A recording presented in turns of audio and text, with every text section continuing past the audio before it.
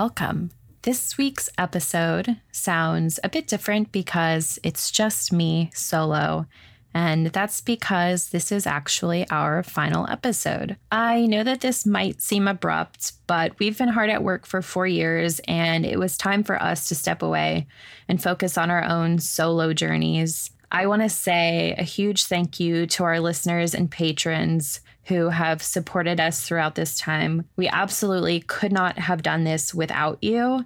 And from the bottom of our hearts, thank you, thank you, thank you. We've made a lot of friends along the way. So our Facebook page and Facebook groups, Instagram, Twitter, all of that's going to remain open. Like I said, we've created such a community. We don't want to lose that. Please keep in touch. I know that a lot of you have made friendships with other listeners, and you guys are amazing. Our personal Instagrams can be found linked in the Golden Ghouls Instagram bio, so follow us all to keep up with our future ventures. We all still love spooky things, so I'm sure we'll still post spooky content from time to time.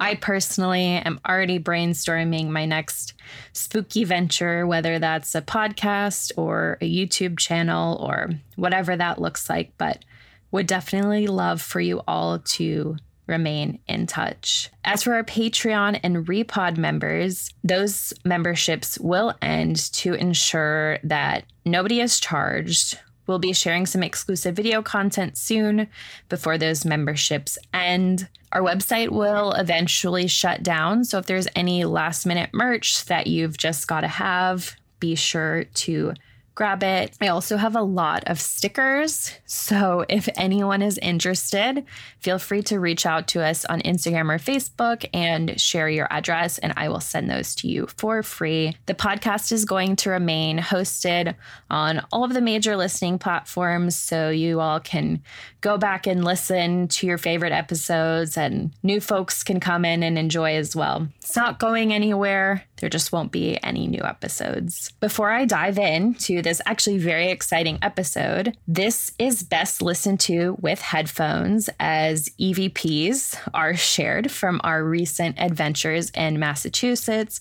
and those can be quiet and subtle, so having those headphones is definitely really helpful. I guess without further ado, it's time to get spooky.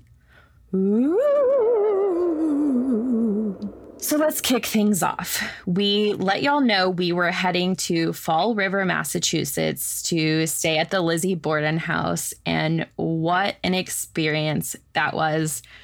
Truly something I will never forget. It was, all I can really say, what an experience. Just some information that we didn't really realize until right before we were going. If you are ever curious to stay there, it is very tourist centric.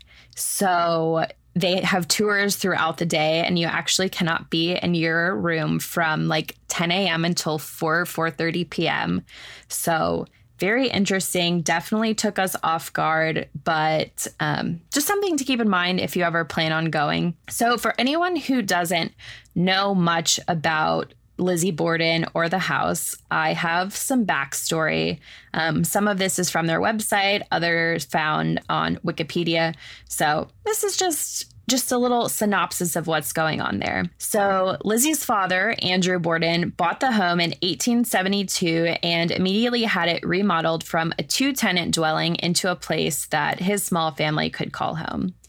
He chose the house due to its location. It was a short walking distance to his business on Main Street, which is a block over, and it sat amid other businesses, horse stables, stores, a laundromat, and a makeshift restaurant.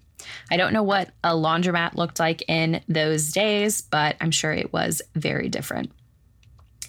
Andrew's second wife and stepmother to his daughters, Abby, kept house, and she really took pride in it, while his 2 daughters, Emma and Lizzie, looked at the heavily floral-covered walls as a prison of sorts. There was also a young Irish maid, Bridget Sullivan, who was inhabiting the house as well. Today, the house is just as it was when the Bordens lived there. The furnishings retain their rightful place. The decor has been painstakingly duplicated from crime scene photos and whatnot from the past, and the original hardware and doors are still intact.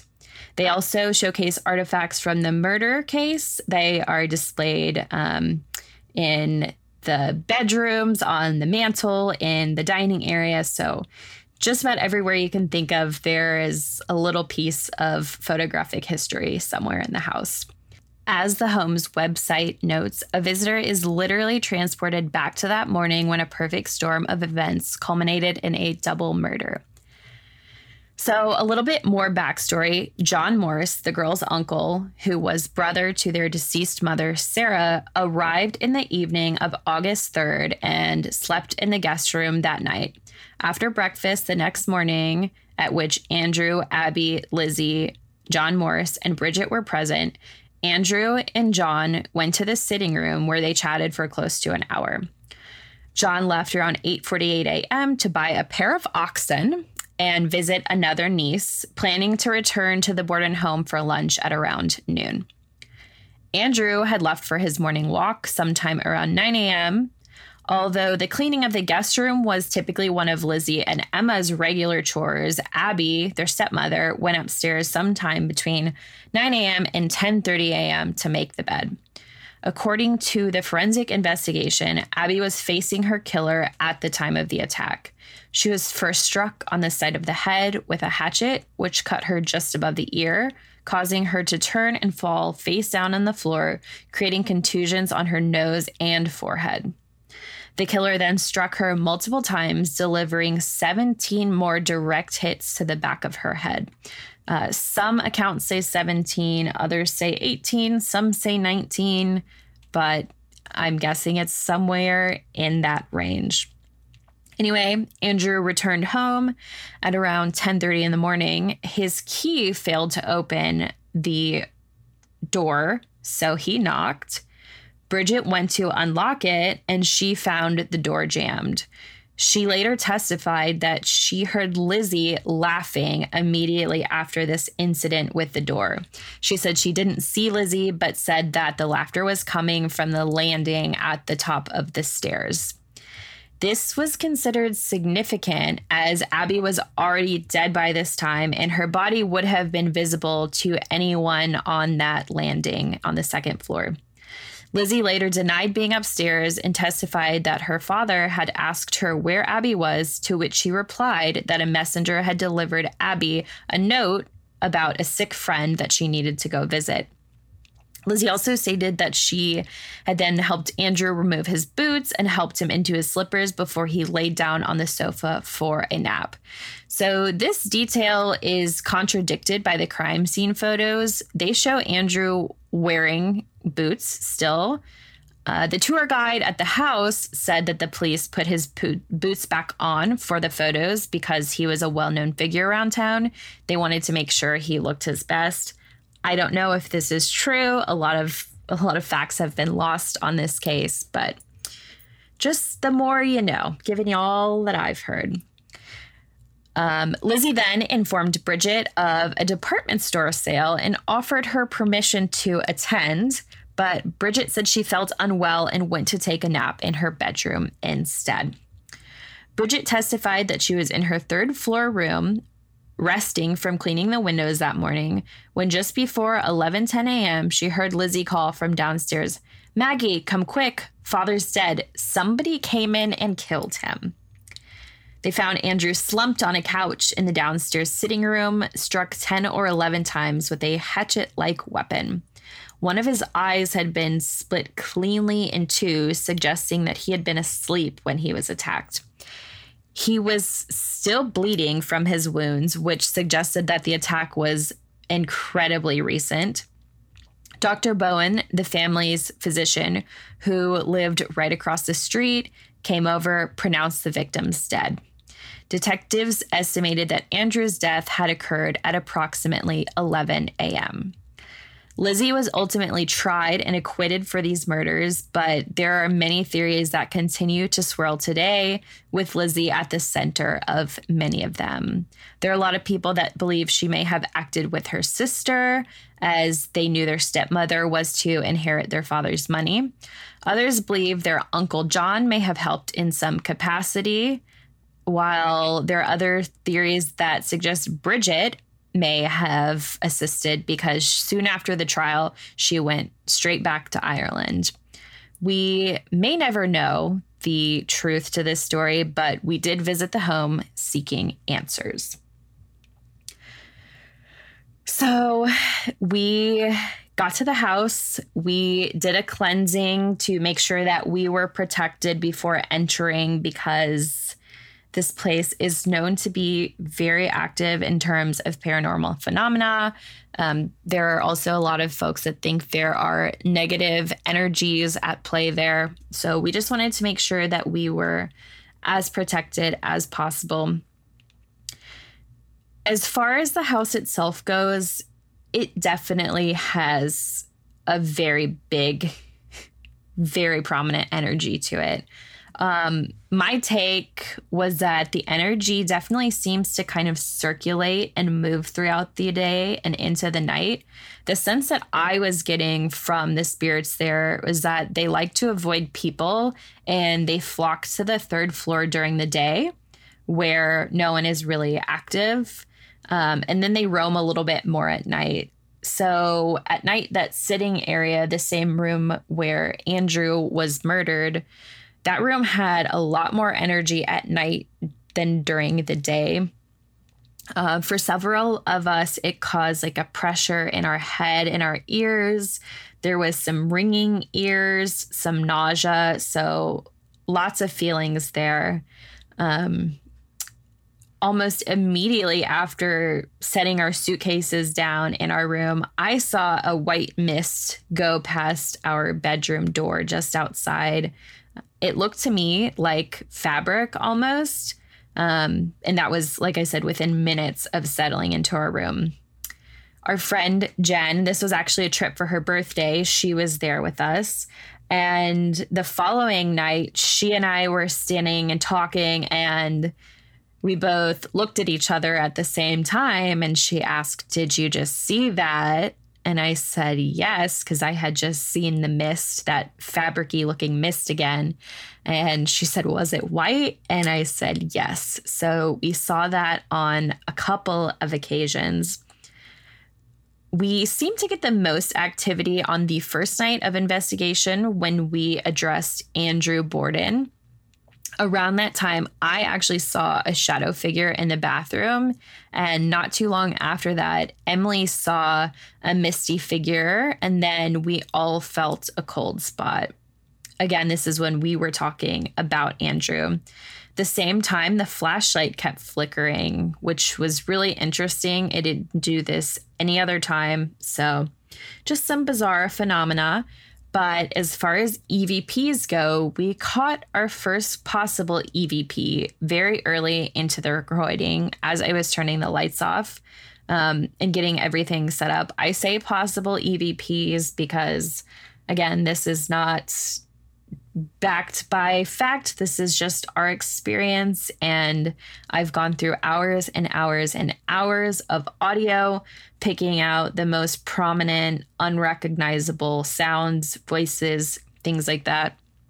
There were some things I left on the cutting room floor because to me, I just wasn't sure enough. So again, I say possible because we can't prove that this was some sort of entity, but there's definitely something different. The audio looks different than our voices. So I'm going to play that first EVP for you. Like I said, I was turning off the lights, getting us set up for the investigation. You'll hear our friend Jen speak, followed by Kylie. Then there is this unrecognized voice. I'm going to play it a few times for you. You may want to turn your own audio up when these EVPs play because, again, they can be very, very quiet. She's turning off all our safety. Oh, good. She's turning off all our safety. Oh, good.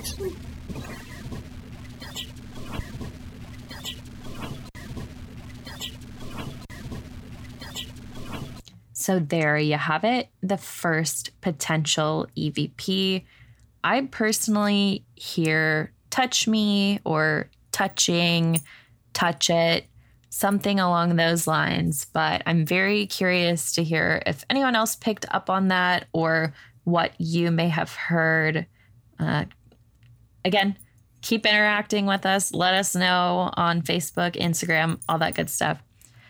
At the end of the first night, I actually went to check the camera and noticed that the recording had somehow stopped and restarted. The camera doesn't have a function that allows for this, so that was just something very bizarre. That is the only real sound I captured on night 1. Night 2, we took to the 3rd floor. Oh, also, I totally forgot to mention this. We stayed, the first night of the investigation was in our room, the Andrew and Abby suite. The house website says that the Andrew and Abby suite is one of the more paranormally active rooms. But yeah, so that's where we were the first night. That is on the 2nd floor of the home. So 3rd floor of the home, very interesting place. The energy is typically drastically different up there. I think it's because, like I said, a lot of the spirits tend to flock to that floor when there's a lot of activity on the lower floors. But just in general, it's got a really strange vibe up there. I don't want to say it's unwelcoming, but it's just drastically different than the rest of the home. The basement also has the same kind of feeling. But on the 3rd floor, it said that there are some children's spirits. We learned from the tour guide that the neighbor had drowned her 2 children and then killed herself. I don't know how much truth there is to that, but again, that's why they say that there are children's spirits on the 3rd floor. They actually have one of the bedrooms is full of toys for these children's spirits to play with. So 2nd night, we took to the 3rd floor. This time, you will hear us referencing lights a few times. We'd been communicating with an EMF meter, but we weren't getting much activity. The EMF meter actually didn't show a lot of activity until we went into an Estes method session, which I will give you guys a little bit more context on in just a bit. But I'm playing these EVPs kind of in the order that they were captured so you can get a sense of how the night actually played out. So this first possible EVP of night 2 was captured when we were using the EMF meter. You'll hear Emily ask whoever may be present not to use the meter until we ask questions. She then asks them to light up a specific color, followed by an unrecognized voice. Again, I will play this a few times. Don't come near the light until we ask. Oh, I think I'm making you angry now.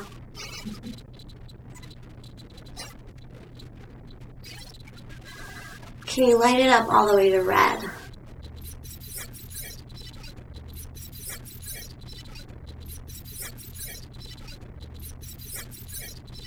This voice definitely sounds male to me personally. I feel like I hear help me or possibly Abby, although that might just be me knowing about the house and trying to figure out what might be being said. But it definitely sounds like 2 syllables. Again, curious to hear if y'all hear that or what you think. In this next one, you'll hear Jen asking if there are any spirits that would like to share anything, followed by an inaudible phrase. Then I ask if they want us to leave. Anything else that you'd like to communicate? Anything at all? Tell us.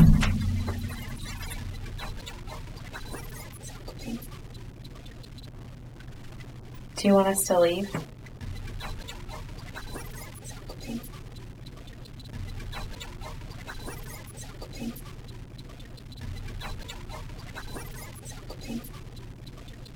And there you have that one. That one's really interesting to me because it really does sound like a full sentence. The voice definitely sounds softer than some of the other EVPs we captured, possibly more feminine. Again, really strange because it does sound like a full sentence, but for me, it was hard to make out any words. So I'm curious to hear if anyone listening might have picked up on anything. In this next clip, we had started an Estes method session. Transparency, this is a new technique for us, so a bit of background on it. In the words of Astonishing Legends, an SB7 spirit box is used to quickly scan radio feeds. The hope of the Estes method is to isolate and concentrate on the random radio feed. One must have the SB7 spirit box tapped into soundproof headphones so they cannot hear the questions being asked, and be blindfolded so they cannot guess or read lips at what is being asked. Once this has been established, the other investigators in the room, not the person listening via headphones, ask questions and see if the radio snippet of the human receiver matched to the answer of the question posed. The human receiver says out loud any words or phrases they can make out. So in this clip, you'll hear Emily ask if the possible spirit remembers using the EMF meter lights, then an unrecognized possible voice, followed by me responding yes, as I just heard it through the spirit box. Remember these lights?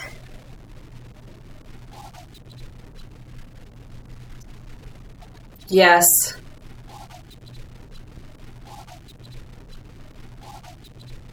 So that one is less about the EVP and more about the fact that we got an answer that matched up to a question during this Estes method session. So regarding the unexplained voice, it sounds like a couple of syllables to me, like a very rushed sentence. But again, not enough for me to say what I think I heard. Just interesting because an answer made sense compared to what question was asked. These next few clips are part of the same Estes method session when words started coming to me more clearly and more often. You'll hear me saying the words that I was picking up, and you'll hear Emily, Jennifer, and another bed and breakfast guest, Jeff, asking questions. At the end, though, there's an unrecognized voice after Emily asks for a name. I'll play this one a few times as well.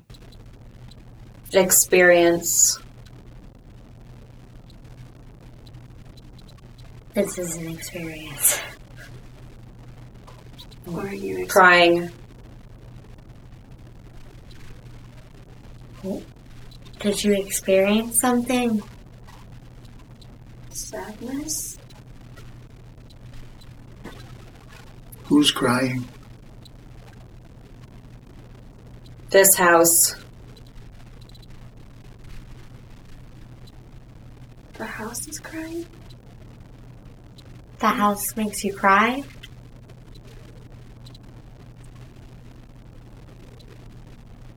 Do you not like this house? Are you trying to tell us about something that happened in this house? My niece.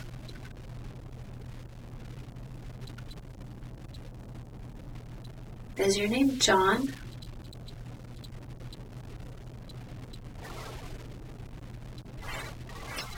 I died. How did you die? How? Did you see? Yes, how did you die? Are you asking us? Did you die in this house? Keep talking to us. What is your niece's name?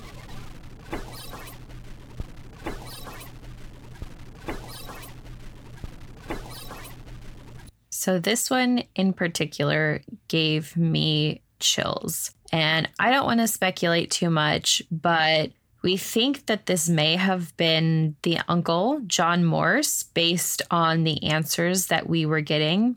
The EVP sounds to me like Lisbeth, which is what Lizzie changed her name to after the trial. So again, don't want to speculate too much, but Curious to hear if anybody else heard that. When I was going through these recordings, that was one of the clearest things that I picked up on, and I immediately heard Lisbeth. So very, very interesting one.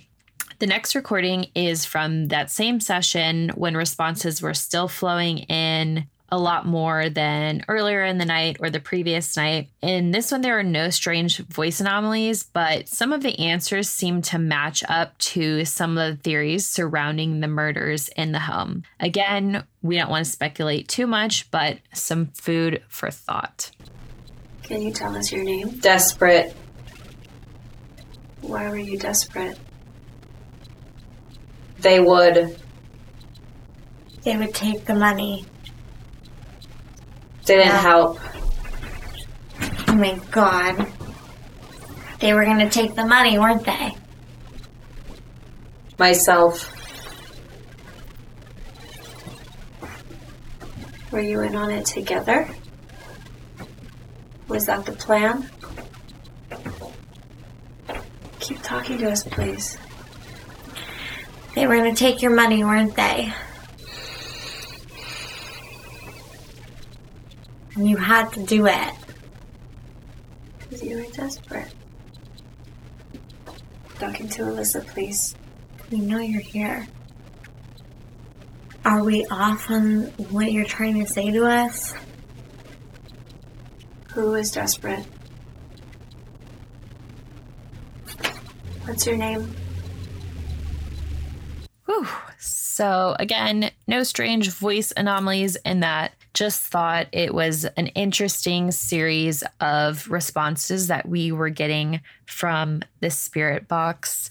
To kind of backtrack, I mentioned some of the theories surrounding why the girls might have committed the murder, why it may have been Lizzie, why it may have been John, whoever. Lizzie's stepmother, the girl's stepmother, Abby, was set to inherit their father's wealth. He was a pretty wealthy man for the time period, although very modest, didn't spend a lot of money. But he had started giving property to Abby's family, and the girls may have been feeling threatened. So there is speculation that that had something to do with the murders. And that is the final audio recording from our stay at the Lizzie Borden house. All in all, a very, very interesting adventure. The Lisbeth EVP, possible EVP, I'll say, is probably the most interesting piece to me. It sounded really obvious to me, but again, I'm really curious to hear if you guys picked up on that same thing. Next up, we did a little bonus investigation because why not? We went all the way to Massachusetts, so why not get the most out of it? We ventured to Salem and had a lovely stay at the Salem Inn. Highly, highly, highly recommend. For reference, we stayed in the West House, which is home to the inn's most haunted room, room 17. And we were lucky enough to book that room and stay there. The West House was built in 1834 by Captain Nathaniel West, a prominent sea merchant and the first captain from Salem to circumnavigate the entire globe. So this guy was busy.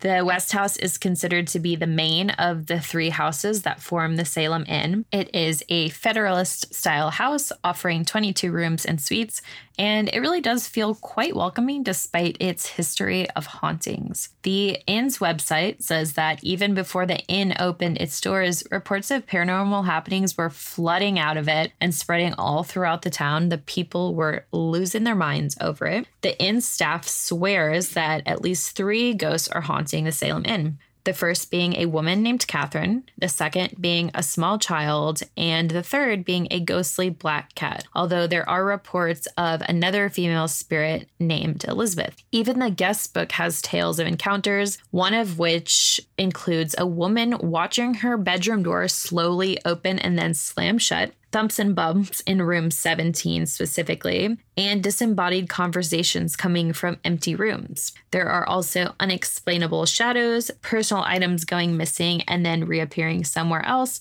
and apparitions are all too familiar at the Salem Inn. I will say that although it does feel very welcoming, I did immediately pick up on a tricky spirit who likes to take things and hide them. So I made sure to really store my jewelry away very safely so that it could not be found, because I just had a feeling that one of those things was going to go missing. And even though that spirit did seem maybe a little tricky, it seemed like they were just having fun. So no ill intentions and just an overall positive presence in the whole place. Funny enough, the first spirit that I would say we connected with was a child spirit.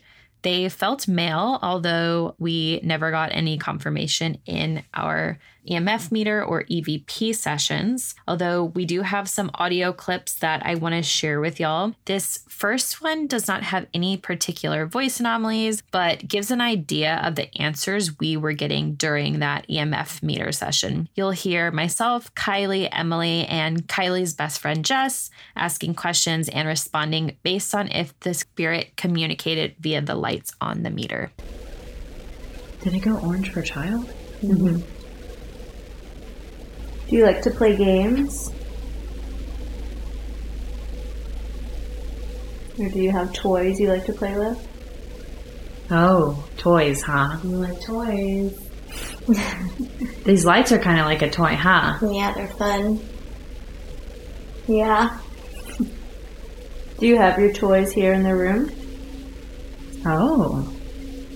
Wow. It's good you have them. Okay, you are really proud of the toys, You huh? love your toys.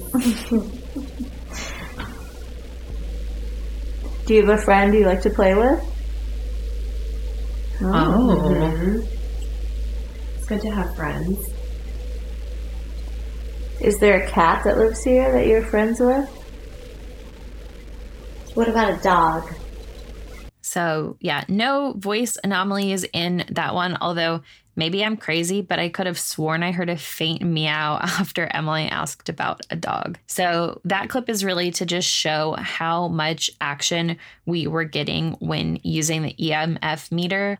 For reference, if you guys don't recall past investigations, we use the EMF meter and ask spirits to light it up to different colors for different answers. We do base readings around the entire room to make sure it's not picking up any sort of outside EMF, checking all the electrical outlets, things like that.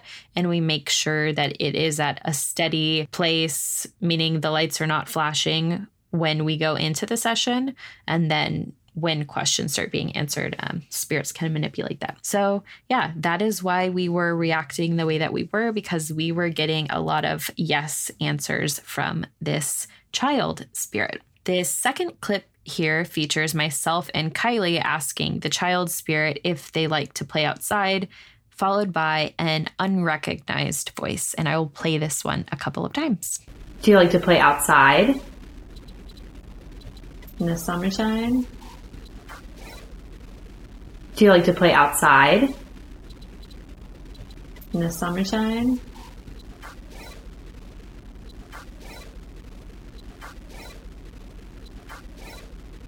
That's another one that for me is hard to discern, but sounds distinctly different from our voices and was definitely unexplained. Would love to hear if y'all picked up on what that may have said. Sounds like 2 syllables to me and possibly male, although really hard to tell. This next clip just highlights how active that child spirit was with the EMF meter. We thought that Jess being there, who is a mom, may have attracted the child spirit. She's got great energy, definitely wonderful mom energy. So it would make sense that a child spirit would be attracted to her and want to hang out with us. So again, here's that clip. How about rocks? Do you like to play with rocks? Looks like there's some interest in rocks. Yes. I like rocks a lot. Yes, lots of good rocks out there. Yep. I mean, Do you I like have to a throw rock. rocks in the water? Do you like to splash in puddles? Oh, yes. You're asking the good Very questions. much puddles. Yeah. See, you bring the good questions. Yeah. So, Mom, It might not be a coincidence that there's a younger child in here now Yeah. because Jess is in here. Yeah, there's a vibe. Does feel very positive. This next possible EVP was hard for me to understand, but it sounds like several words strung together. You'll hear Kylie ask if the spirit likes the dowsing rods I was holding, and then an undiscernible noise. Do you like the toy that Alyssa's holding?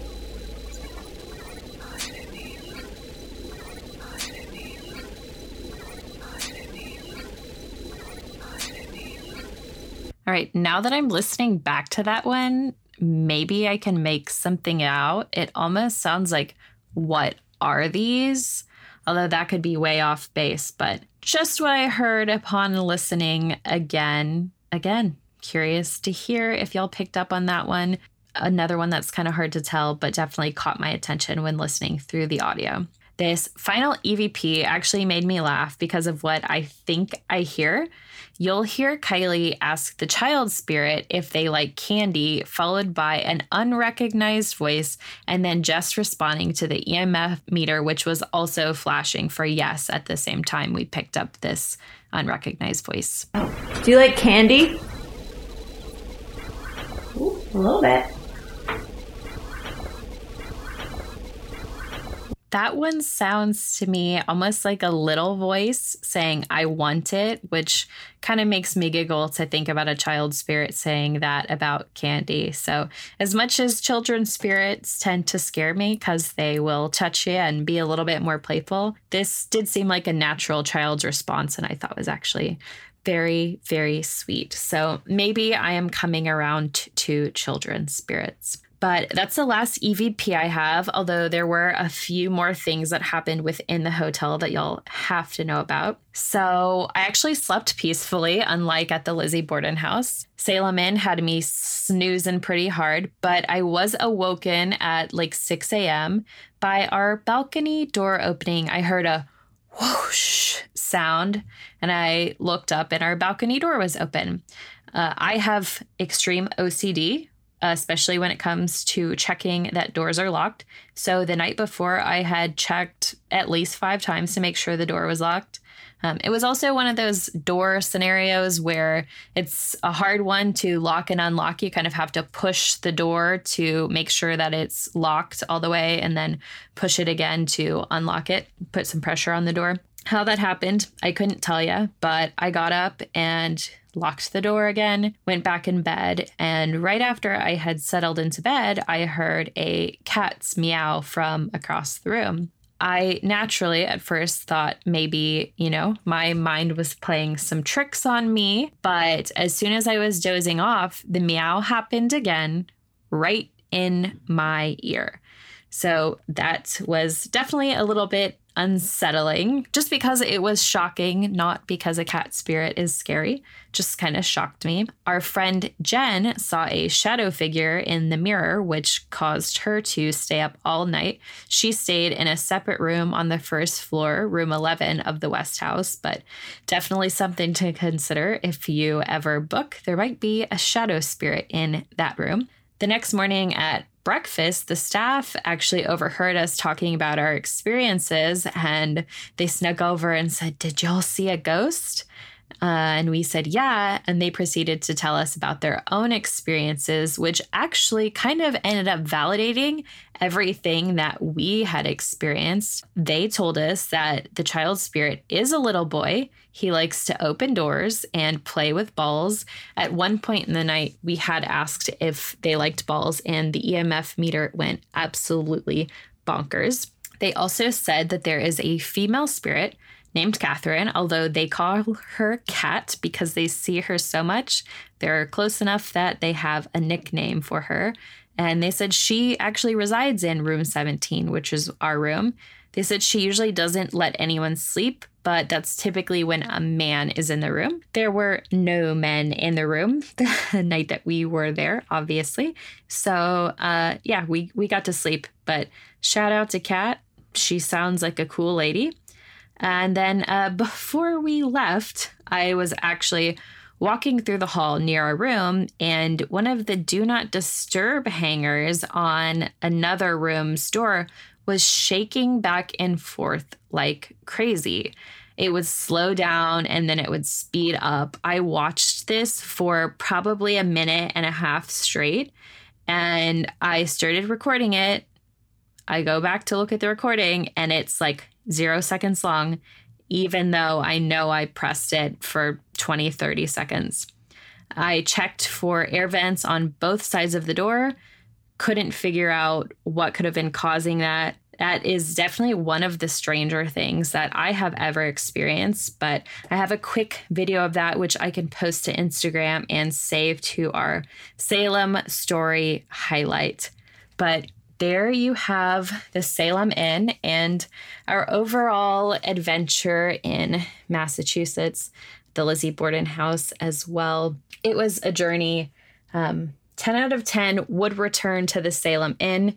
Don't know if I ever need to go back to the Lizzie Borden house, but that call is up to y'all if you'd ever like to visit. I want to say thank you again. I can't believe that this is the last episode, but I really, from the bottom of my heart, love you guys. I hope everyone stays in touch. Please know that we are friends for life. No joke. Patrons, keep an eye on the Patreon page for some video content. Same for Repod members. Some video content is coming soon. And until we meet again, stay spooky. Ooh.